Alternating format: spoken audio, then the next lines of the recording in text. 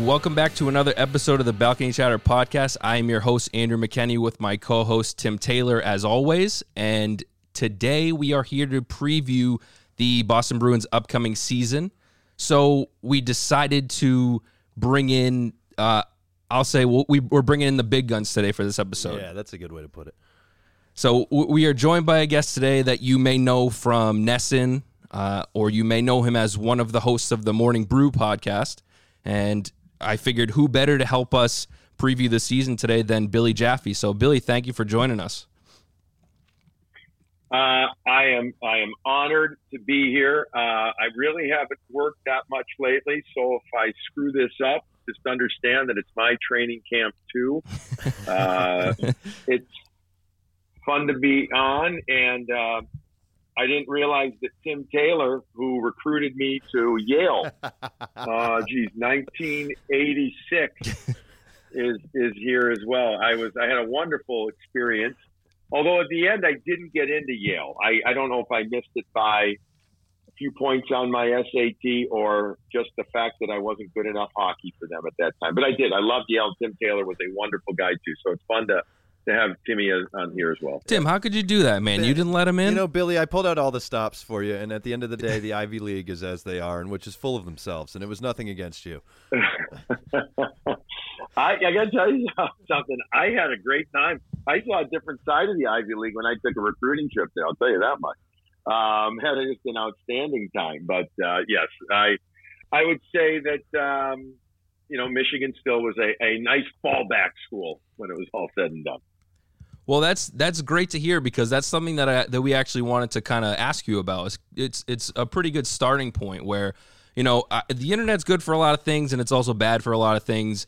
And research is one of those things where it's typically good. But after doing some digging, there's not a lot of information out there about how you sort of got into what you're doing now. Obviously, I know that you've bounced around a little bit with the Islanders, with the Thrashers, not to be confused with the ever popular right now Trashers.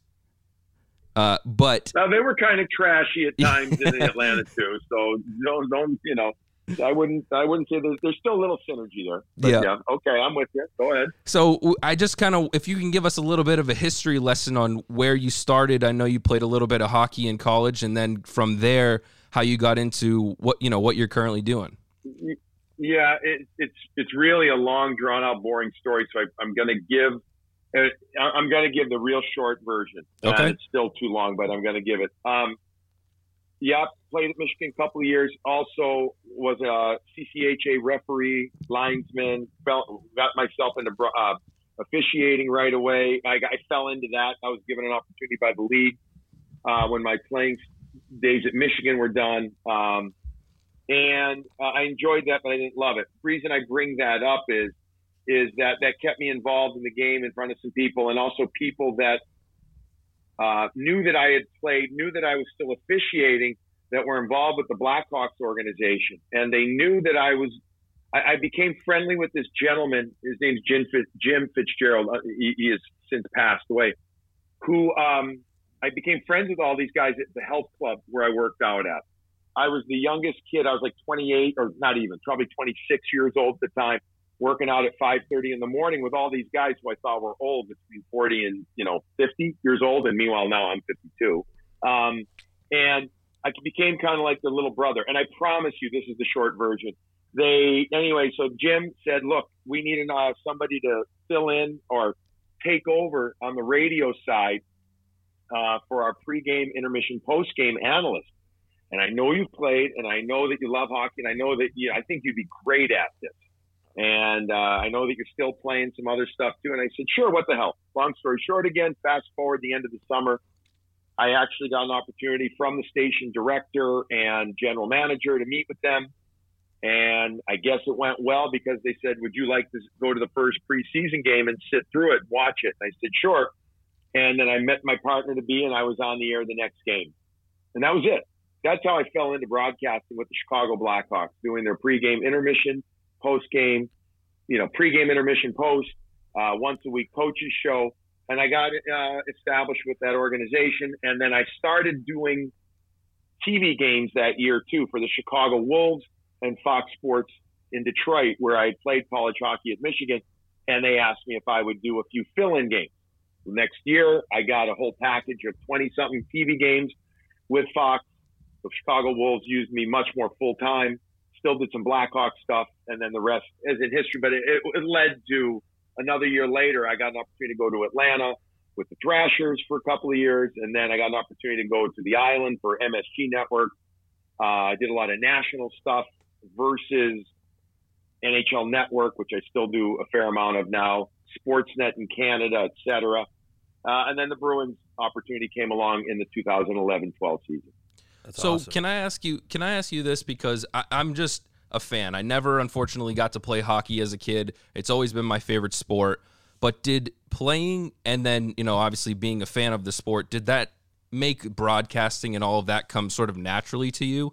Like, I know that I couldn't personally do it right now. I would fail terribly. No, I mean, playing helped significantly. Yeah. There's no question about it. But Andrew, just because you're, some of the best players make the worst broadcasters Right. or the worst coaches. We still see that. Because they don't know. Yeah, well, they don't know how, to translate that. They're Right. unbelievable physically and mentally in the moment. But to translate that to the people, to the listeners, the audience, the viewers, is something that I've always been a good bullshitter. I've always been very verbal, very comfortable talking to people from the age of 2. Like, seriously, my parents tell me stories about how I just talk to everybody. I never thought I'd go into broadcasting. I wasn't in broadcasting until I was actually 28 or 29. I had done 1 or 2 games on radio, like Michigan or whatever, but I never thought about being a broadcaster. Sure. I think the fact that I played, yes, it helped, no question. But I think the fact that I also studied the game. I studied, meaning I would think about it and I'd be like, why did that work? Why didn't that work? What did we do here? What didn't we do there? And I think that maybe ended up being just a subconscious or a subtle little thing that actually ended up paying off big time for me. I'm envious of your falling into of that, Billy, because personally I always wanted to be in your shoes, or mostly I wanted to color commentate. Ideally, I'm more the basketball end of our wonderful Balcony Chatter podcast here, but when I was in high school, I got to color commentate the high school football games, and for me it was like I'd played Pop Warner with all these kids, and it was me and this algebra teacher, shout out to Tony Penta of Derry, New Hampshire, and we would just call the games. Now I've realized that mostly former players were the people who ended up in those positions, but I got so far as to I job shadowed WHDH's Joe Amorosino a few times, and really I'm obsessed with that world. But I'm glad that fate found you, because I mean you're wonderful to watch. I actually live out in Los Angeles trying to be a screenwriter now, and you bet I still got Nesson going on my television way over here. Well, we appreciate that. Unfortunately, you don't count in the ratings points because you're out of market, but otherwise we do appreciate it. I mean, listen, it's been an absolute blast for me, but I'm not going to tell you that. It's funny. There have been some people lately, and it's never the coaches or the general managers or anything that, it's people for opportunities out there. It's funny. I had a ton of opportunities for a while, and look, I'm still in a wonderful position. I love doing Bruins games. I do. I love it. I love doing the Bruins games with Nesson, etc. But there have been some other things too where it's just kind of like, well, you didn't play in the NHL, and I always say, no shit. I never said that I did. Yeah. I never said that I did. But I'll take the analysis part of it to a different level, and also I've always prided myself on being a part of the community. I love doing things like hockey schools, hockey camps, the youth stuff and everything. And I try and do it. To me, that's hockey love. That's growing the game. And that's what I love. So it's funny, look, I've been able to carve out what I have found with what I feel has been a very, I hope, successful career. And I hope people have enjoyed it. Look, you're never going to be, not everybody's going to like you. That's just the way it is in this business. But I hope a lot more people do than don't. and I hope that it can go on for a while. But it's funny, as more and more former players have started to get into the game. It's been different. Some different opportunity have or have not opened up for me that they, for some reason, they did in the past. Yeah, I mean, the both of us, Tim and I, have watched sports our entire lives, and we've seen our fair share of commentators and whatnot that we don't like. And I think that it's pretty safe to say that, the both of us are huge fans, and we agree with you. Hopefully you're on there for, years to come, because you know what you're going to get when we watch the pregame when we watch the, intermission reports and all that stuff. We know somebody that is going to know what they're talking about, and it actually gives us a reason to watch the pregame or the intermission and all of those reports and stuff, because otherwise we could go do something else at that time, or whatever, walk away from the TV. We all of us at NESN appreciate that. I work with some tremendous people, from production to my partners in crime on the air, who are all very, very good friends of mine, but of each other. We laugh a ton. We do, both on and off the air. I think we do some pretty good stuff. Sometimes, we challenge each other in ways here and there. We disagree with each other, which is awesome. That's the way it should be. Yeah. And, listen, I've had a saying after I fell in the business when I was, 29. And so I've been in it now. I'm going on I think this is my 23rd year now in business and doing this. If I'm not having fun doing what I'm doing, then shame on me. Because holy shit, my job's nothing. Yeah. It really is nothing. I mean, it's a respite for everybody watching, right? I mean, you're watching because you love the Bruins. Right. That's why. So if I'm not having fun, now granted, it can be tough when the team isn't good. And trust me, I watch my bad share of Atlanta Thrasher and New York Islander hockey. Trust me on that one. But, if you're not having fun doing what you're doing, and when you're younger, you worry about pleasing everybody, and then you realize you're never going to please everybody. So you just do the best you can do. So I pride myself on my preparedness, my knowledge of what both teams have done recently, on my ability to pull things up that my job entails me just reading sometimes, talking to people, texting. So being as prepared as possible is a huge thing for me. But again, shame on me if I'm not having fun doing what I do for a living. Well, if you're not, you're fooling everybody, because you do a great job with it. So, yeah, absolutely. Thank you.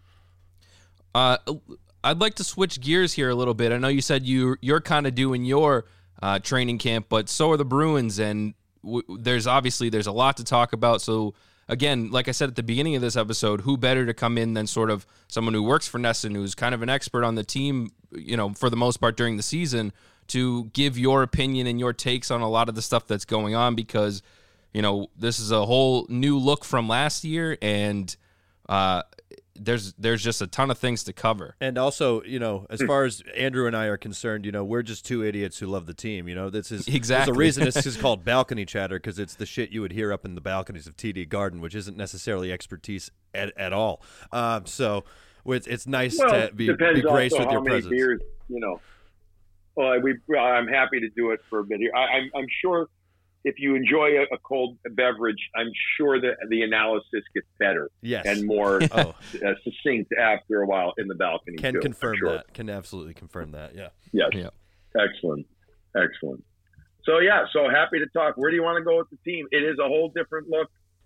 It's a changing of the, hopefully not the culture, but of the leadership.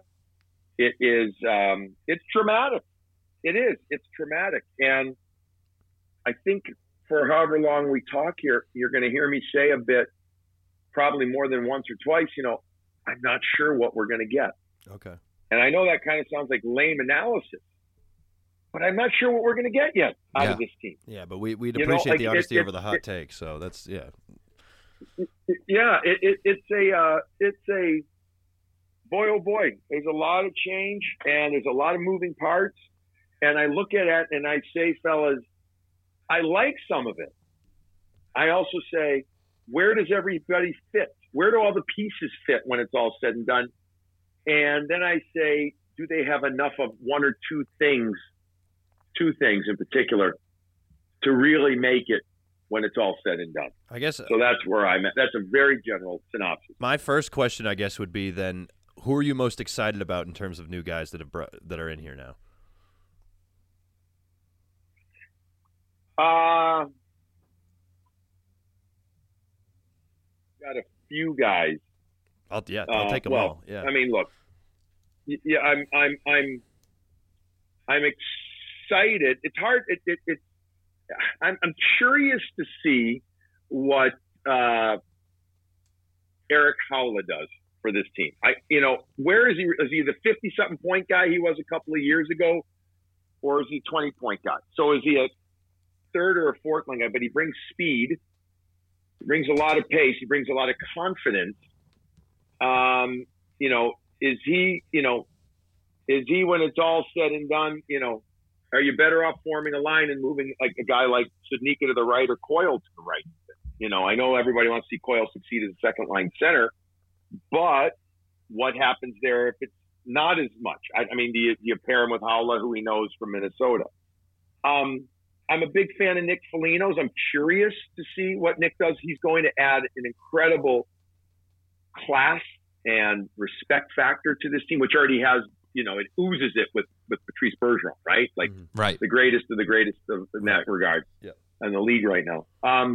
So I'm curious, also how much Nick's got left in the tank, but I think he is a potentially very versatile, good third liner for them. I guess when it's all said and done, I'm as I go through the list in my head, I mean, Forbort, boy, oh boy, I mean, I like having a 6'3", 6'4" defenseman on there. That's an area where I think they need more. There's no question more addressing is their D crew, especially if they want to have success in the playoffs. I think they need to get stronger back there. It's just been beat up the last couple of playoff seasons in the first, second round, right? Yeah. And they haven't been able to have that wherewithal back there. And then Ullmark, I guess, so really thinking about your first question, and I should just stop talking eventually, but Ullmark, most excited? I mean, here you got a guy, right? The big unknown, .917 save percentage in Buffalo. Right. What's he going to do with Boston? Look, I talked to Jack Eichel a few weeks ago. I saw Jack, and Jack's like, yeah, this guy was damn right our best player. He said, you like a .917 save percentage playing for the Sabres? Like, he was admitting he knew how challenged that team was.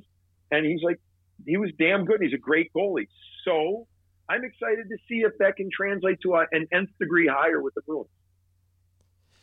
Yeah, I think you nailed it on that one, because there were two huge question marks for me going into this season, knowing the offseason and what had happened, where with Tuukka being at the moment not currently on the roster and Krejci being gone. So the two question marks, the biggest ones, are what's happening with that second line center and then what happens with the goaltending situation. And they cleared up the goalie situation for the time being, obviously getting a stud of a goaltender back there. I mean, who knows what he's going to do, but we expect him to do big things.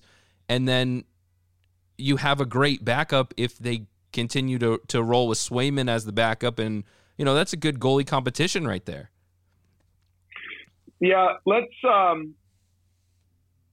forget, or maybe not forget's not the right term. Let's also analyze something about Ullmark too.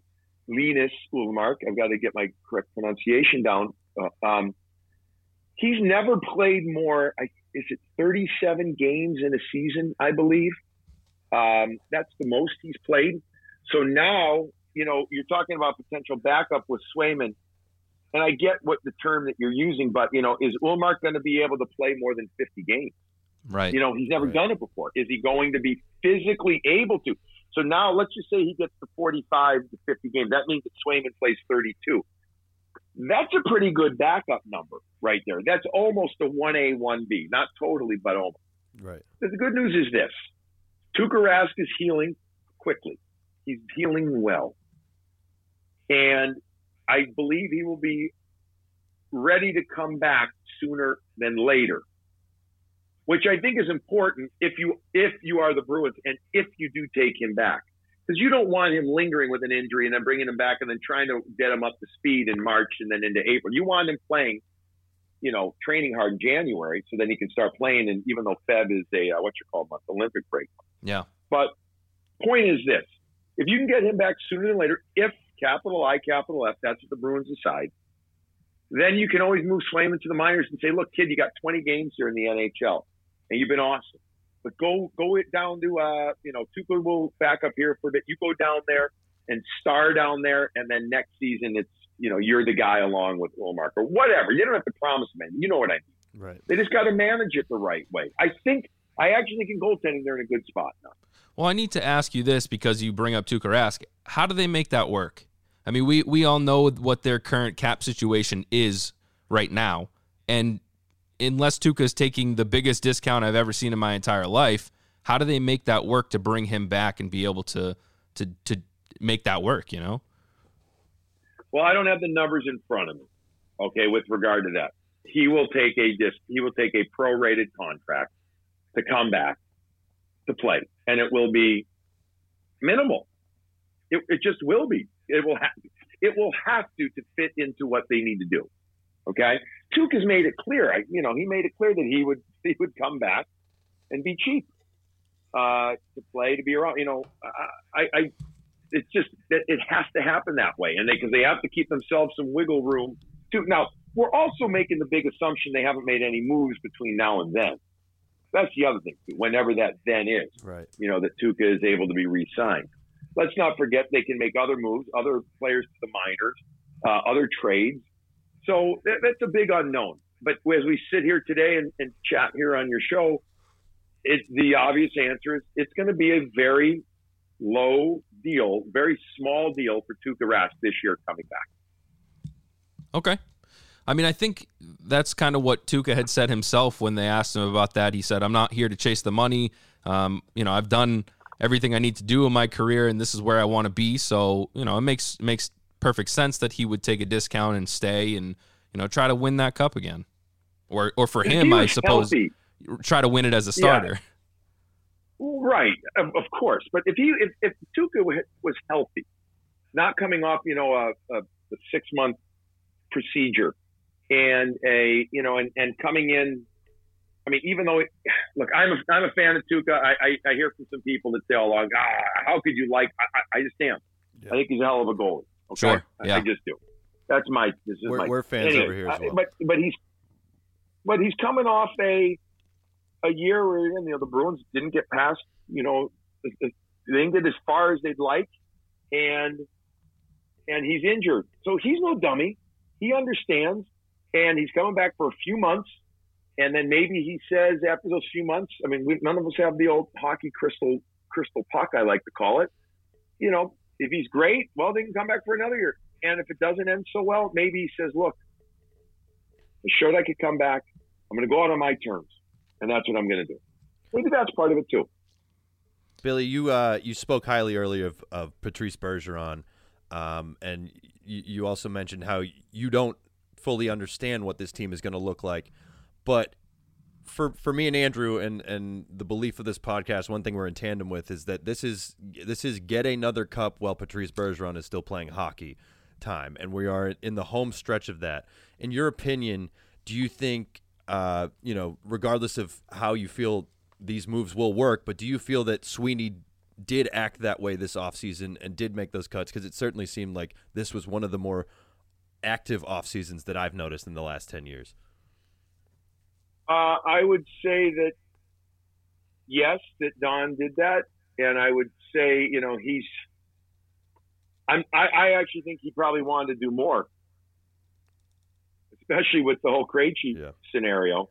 Right. And then I still, as much as he got Forbort, as much as I like, Derek Forbort to me, solid acquisition. The kind of guys that they need, no question about it. But they need more. They need another guy that can, another guy. If you remember the Montreal Canadiens in the Stanley Cup final and their big four, Weber, Petrie, Edmondson, and Sherratt. I think the smallest was Petrie at 6'1", 6'2", 200 or whatever. I mean, you had those other guys that were 6'3", 220, all of them, and they could play, beaucoup minutes. And, and they're physical. Weber's physical, Sherratt's physical, Edmondson's physical. You need at least two of those guys in the back end. And I think they still need that back there.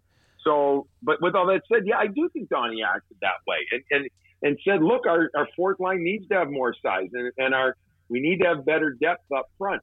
I do think he was hoping that Krejci came back for one more year. It's a big hole now. It's a big hole in so many ways, guys. It's just, people talk about, his points, but let's also not forget he was right there behind Patrice Bergeron from a defensive center as an outlet guy, as a passer, as a carrier of the puck into the ozone on the power play when it needed to be settled. All those things add up. It's not just his actual points that they're going to miss.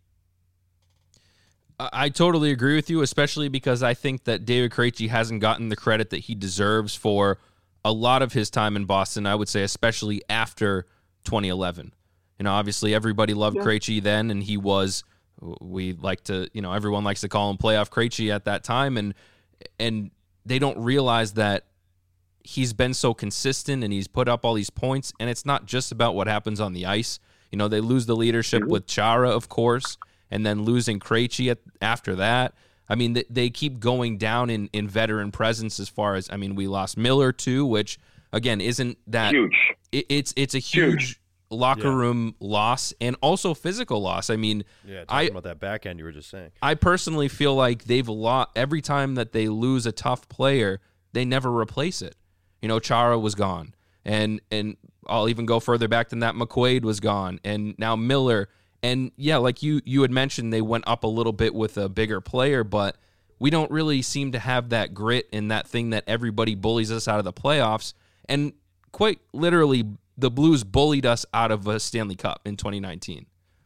Well, because Kevin Miller was hurt too. Right. Yep. And that was a huge loss right there. There's no question. And it's hard to say that they would have won the game 7 for sure if he was there, but I sure feel like saying I'm almost positive they would have won that game. I feel that way. That's how important that he is. So no, your point is valid. It's one that the ability to handle the physical wherewithal of the playoffs, especially from the back end, on the back end, is my big concern for this team. That's it. I mean, of course, the second line, et cetera. I think that this team still battles for playoff spot. I don't know if you wanted to get into this or not, so I'm leading you there. You can tell me to shut up if you want, but are they better than Tampa? Are they better than Florida? Florida, I think, will be pretty damn good this year. I think they're going to be real good. So those are they're going to have a lot of tough battles on their hands with those two teams right there. What happens with Montreal now? We don't know about Carey Price. Evidently, he's a little better, but Weber's out. What's going to happen to that team? But then, yes, you've got Toronto. Toronto's still going to be a hell of a team to battle in the regular season. I don't see them any better for the playoffs. Their whole goaltending thing and whatever, I still don't get it, up there. But they're still going to be, in the regular season, tough. Then you got Detroit and Ottawa. But mind you, mark my words here, Ottawa will be a tough out for some teams this year. They will be. They just will be. And then Buffalo, whatever. Buffalo relegated very much to the American League right now. But you've got so if you take Tampa, Florida, Toronto, right there, that's 3 teams. Right. That's 3 teams that could all be ahead of them, or anybody can make the argument that the Bruins aren't better than right now. Let's wait and see what happens. Let's see how things play out. I think they are good enough, though, to still battle for playoff spots. I do. You have Patrice, you have Brad, David, Charlie, Carlo, curious again excited about Ullmark, curious about Swayman, who I'm a big fan of. Taylor Hall. I think they've got a Taylor Hall, right? That's going to be I know he's the new guy, but he's not the new guy. But What happens there? Does Craig Smith get 25 playing with a guy like Hall? Who knows? But they're still good enough. But it's going to be a battle, I think, this year.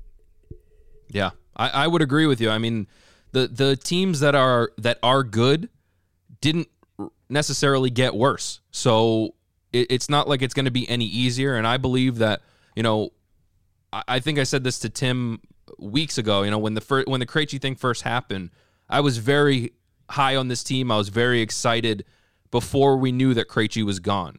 If Krejci was still on this team with all of the pieces that they added, yeah, we would have a lot of guys that we aren't sure if they're going to be a healthy scratch because we have so many, capable players. But now that Krejci's gone, it leaves that huge hole. It has the question mark of who slots in there, and it made me feel like we took a step backwards, not necessarily step backwards from where we were last year, but from being the team that we could have been with him on this, on this Bruins team. It feels like a larger game of musical chairs, really. Yeah, well, the analogy that I made, or the description, many months ago now after free agency, I'm going to take it that you guys aren't parents. You're young. Your lives are in front of you. But when you're a parent of young children, they make these concoctions sometimes, and they're like, "Hey, mom, hey, dad, try this," right? And it's got like sometimes 8 different things from the freezer in it or whatever. And, or whatever, they're pretending they're cooking and, you appease them and you try it. And sometimes you're like, oh, oh, that's great, hon. And, it's so good. And then there's other times you take a bite of it. Believe it, every once in a while you're like, oh, that doesn't look great, but your daughter made it, so you're going to try it, right? And you're like, pretty good. That's pretty good. The cake that she baked is pretty darn good. I just feel like this is the concoction that I do think Bruce and his staff are going to have a lot of different options, which I do like. I just think that it's going to take a lot of different options to figure out where they're at. I look at a couple of players. I look at a couple of players that are key to this team, in no particular order, but for their keenness. Charlie Coyle, come back healthy, which he should be in a week, 10 days. Is he really able to be 50-plus point Charlie second line center? Can they get him to that? Can he get himself to that? Because if he does, then, he doesn't have to be 70-point Krejci. He can be a 50-point guy, which I think he's only eclipsed once in his career, maybe twice. And then that means that Hall and Smith should be going. The other big guy up front that I'm curious about is Jake DeBrusk. I think we all are.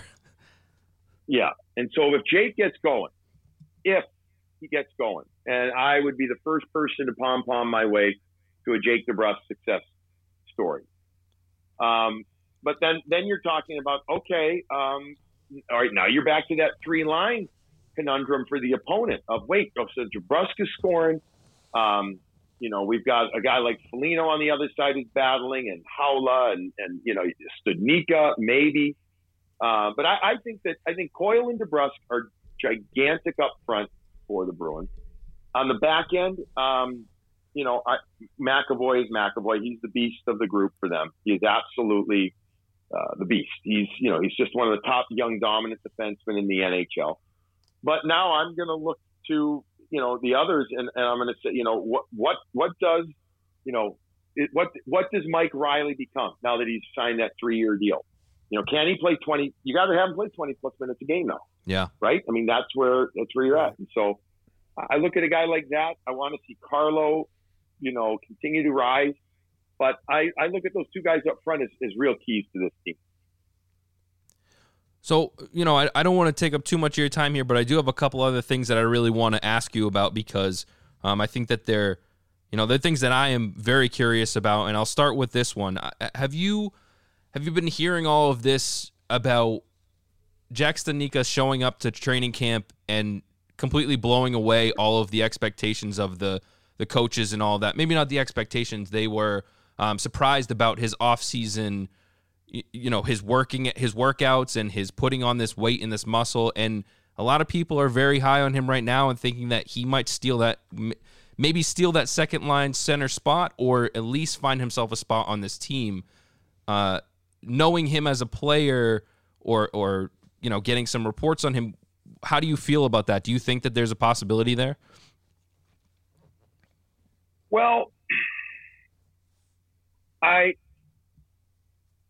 only seen him play a little, live. I didn't make it out to Providence times and everything, but I trust the words of, I've talked to Jay Leach about him, the former head honcho in Providence. Talked to Butchie about him too.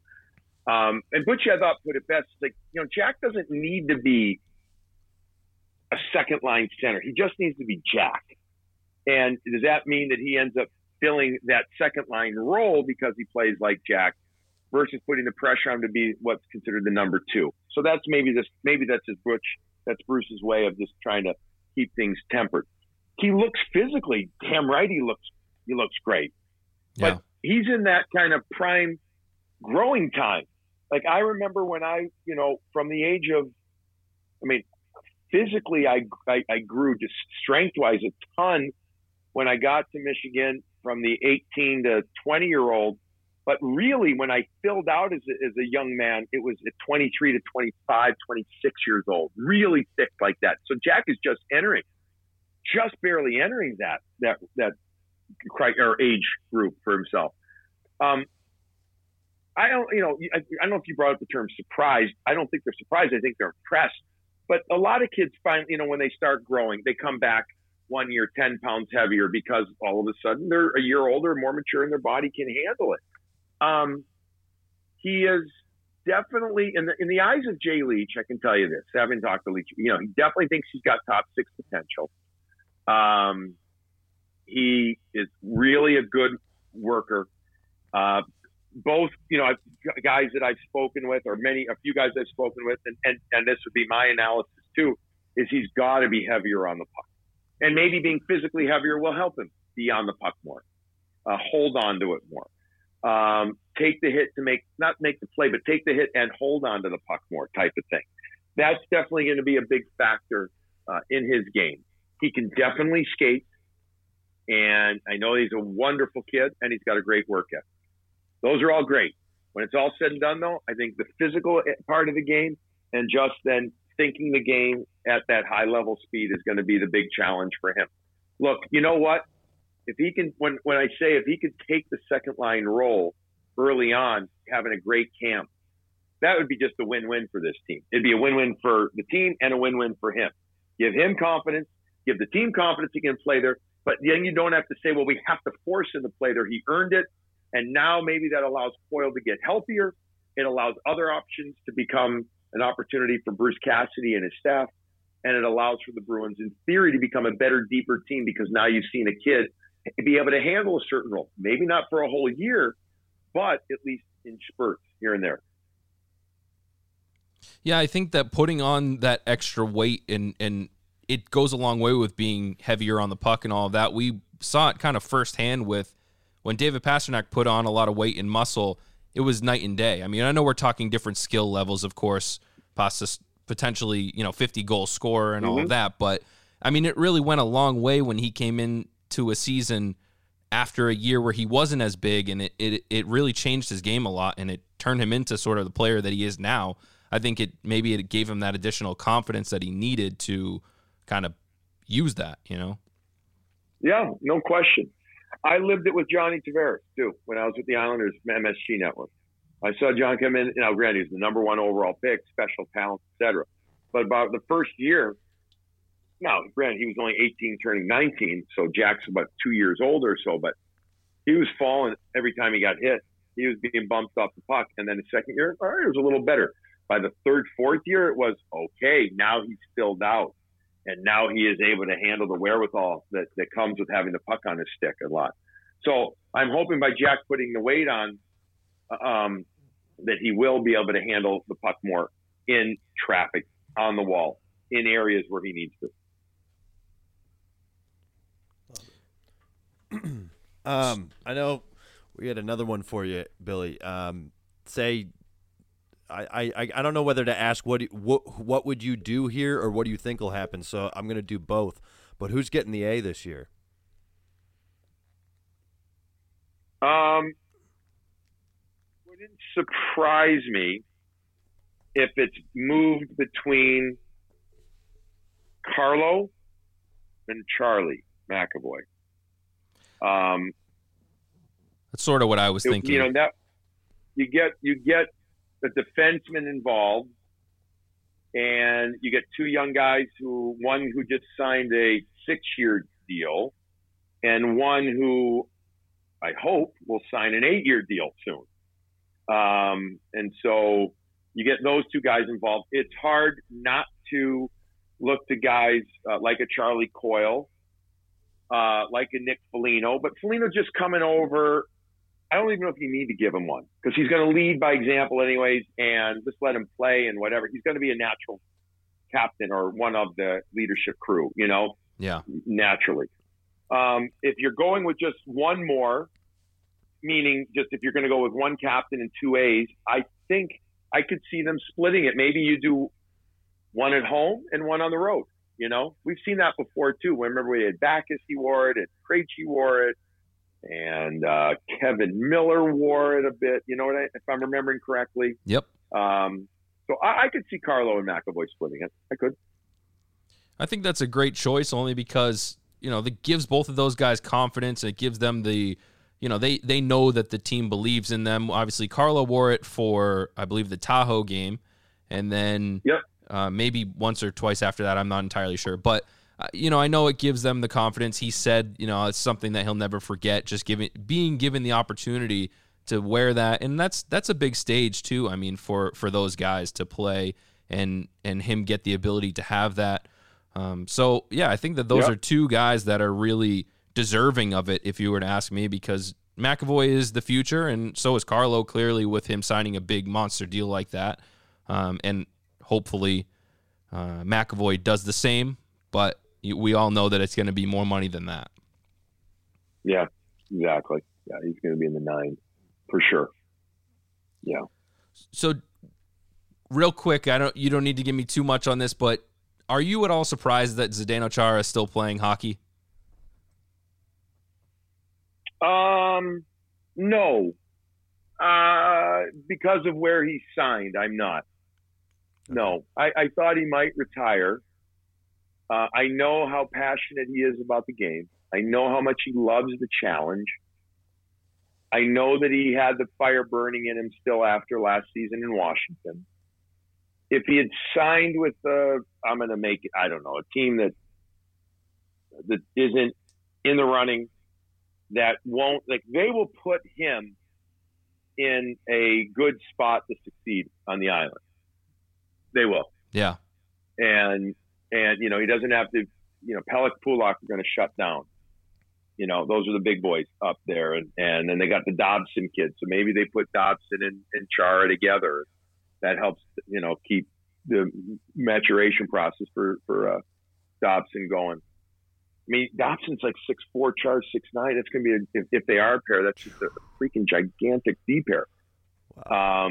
Now, Z's, we all know he's limited more now in everything. Yeah. So let's, see how he is. But I think the respect that he has for Lou Lamoriello and Lou has for him and Barry Trotz, I think that because he signed with that type of team, no, it doesn't surprise me.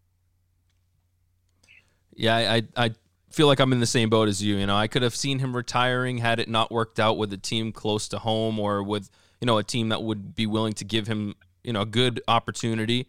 But we all know that, and I mean this in the best way possible, he's like an absolute freak athlete in the gym, and he's probably in better shape than, most of the, the world at this point at his age. So I'm not surprised by that at all.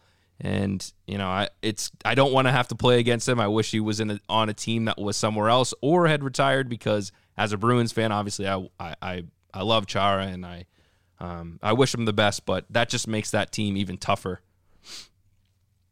Yeah, I think so too. I do. I mean, does it put them over the top? Who knows? They're a good team.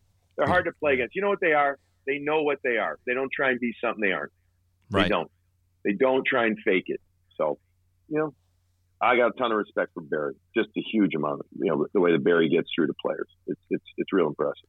Completely changed the dynamic of that team over there just by getting him. But so overall, with all these question marks and all of this stuff up in the air, I know this might be a tough question, but I figured I wanted to ask, where do you see this Bruins team ending up? Are they a playoff team? Are they a bubble team? I see them battling. I see them battling for the playoffs. I think that it's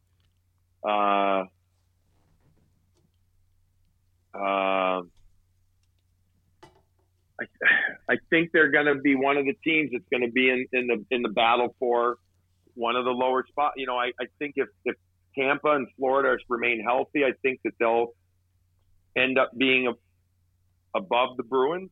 So could the Bruins finish in third? Well, remember now they've gone back to divisions, right? Not these other. So now it's the top 8 teams per conference, but just as a reminder to your listeners, so it's the top 3 teams automatically are in per division, right? For the Atlantic and the Metropolitan. Jeez, I forgot it for a second, right? It's training camp. And then exactly. And then after that, you could have 5 teams from one division. Remember, if the number 4 and 5 team have more points. So let's just play it out. If you go over to the Metropolitan Division, and in no particular order, you say, well, the Islanders are in, Carolina's in. What do we think about a team like Philly? I actually like some of their defensive moves, but their goaltending is going to be quite interesting. Yeah. But okay, Philly will battle. The Rangers will be better. I'm not convinced they're a playoff team just yet. Washington should still be a playoff team. So let's assume you got 4 teams that are in from there. Now, if the Bruins don't end up in third in the Atlantic, let's just pretend that Toronto does. Do the Bruins have more points than the 5th place team in the Metropolitan Division? That's where it ends up being 4 and 4. Or if they don't, it ends up being 5 from one and 3 from another. I think that they're going to be one of those teams that are going to battle for the 6 or 7, 8 spot to make the playoffs. And it's a lame ass answer, but a lot of that comes down to health, always, goaltending, yeah. And exactly, it's the same answer. But I'm going to say they still find a way to make the playoffs. I just think they have too much. I don't think Donnie Sweeney is done. But we could have the same conversation 8 months from now, and if they didn't get a second line center presence, if they didn't get a guy on the third line like a DeBrusk to step up, if the guys didn't, if they're older players, their mid-30s up, didn't stay healthy, and their defense got physically worn down, it could be a year, different than the Bruins have been used to lately. Well, we're going to take that and we're going to run with it because we love to hear that we are a playoff team and we have all of the pieces that should get us there. So, we got high hopes, and I love that prediction. Yeah, and if you're not too up to your eyeballs 8 months from now, we'd love that check-in with you. Well, look, I'd be happy to do it. From a selfish perspective, I want them to make the playoffs. I always have this thing that I say, the worst thing you can be is a mediocre team, though, for an extended period of time. Okay? And that team that, barely makes it, but whatever. But this year, I feel like if this team can find a way to get into the playoffs, I'm okay with that this year. Again, with the whole Bergeron and Marchand and older, a few other players. Like, let's see that. But you can't have that. You don't want to be that consistently all the time, right? I have the philosophy of you want to be either one of the best or you're doing certain things that mean sometimes you have to take a step back to go and get 2 steps forward again. Yeah.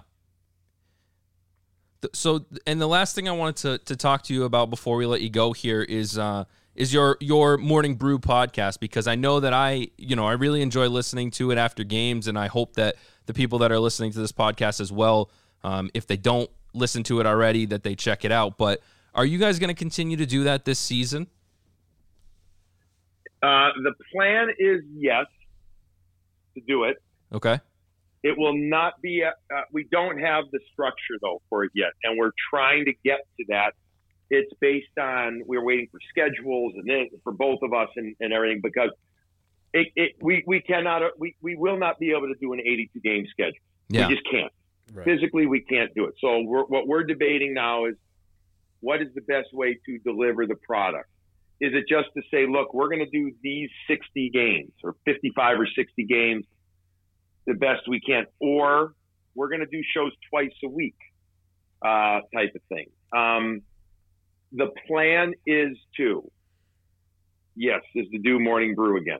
How it gets delivered, I can't answer that just yet. And unfortunately, it took a while for the national TV schedule to come out. We're still waiting for certain things with Razor and my schedule to flesh out. So, again, it's an answer that we want to, we expect to, we just don't know how it's going to come across. But we ended up having a great following. People were very receptive to it, very encouraging about it. And we ended up starting to do some nice numbers with it and everything. And I know we'd both like to be able to do it again. Yeah, I really hope you guys do, because I love listening to it. And, you know, for all you guys listening, if you want to listen to two fans who know nothing about anything, you can listen to us. And then if you want the expert opinions, you can listen to Morning Brew with Billy Jaffe and Andrew Raycroft. And I really hope that you do and you check it out, because it's a great time. And, you know, it's really cool to get that sort of opinion that from people who are connected to the team and the broadcasting and all of that. So I look forward to it. Well, that's our goal. Yeah, that was our goal. So we're looking forward to doing that more. So yeah, I appreciate you guys having me on. Continued success with everything. And, you know, we'll catch up again down the road, okay? Yeah, thank you so much. We really appreciate it, and look forward to talking to you again soon. Hey, right, Billy, care, if Yale didn't happen, though, you know, maybe you wouldn't be here right now. So, you know, it's not fully on me. That's a good point. I'd probably be a lot smarter doing some other job with a lot more job security, and maybe even, you know, having other stuff. I know. Go figure. Yeah, who knows? Yeah. That's funny. All right, thanks, guys. I'm glad you are where you are, man. Thank you so much. Yeah, you got it. Take care. Me too. Was it all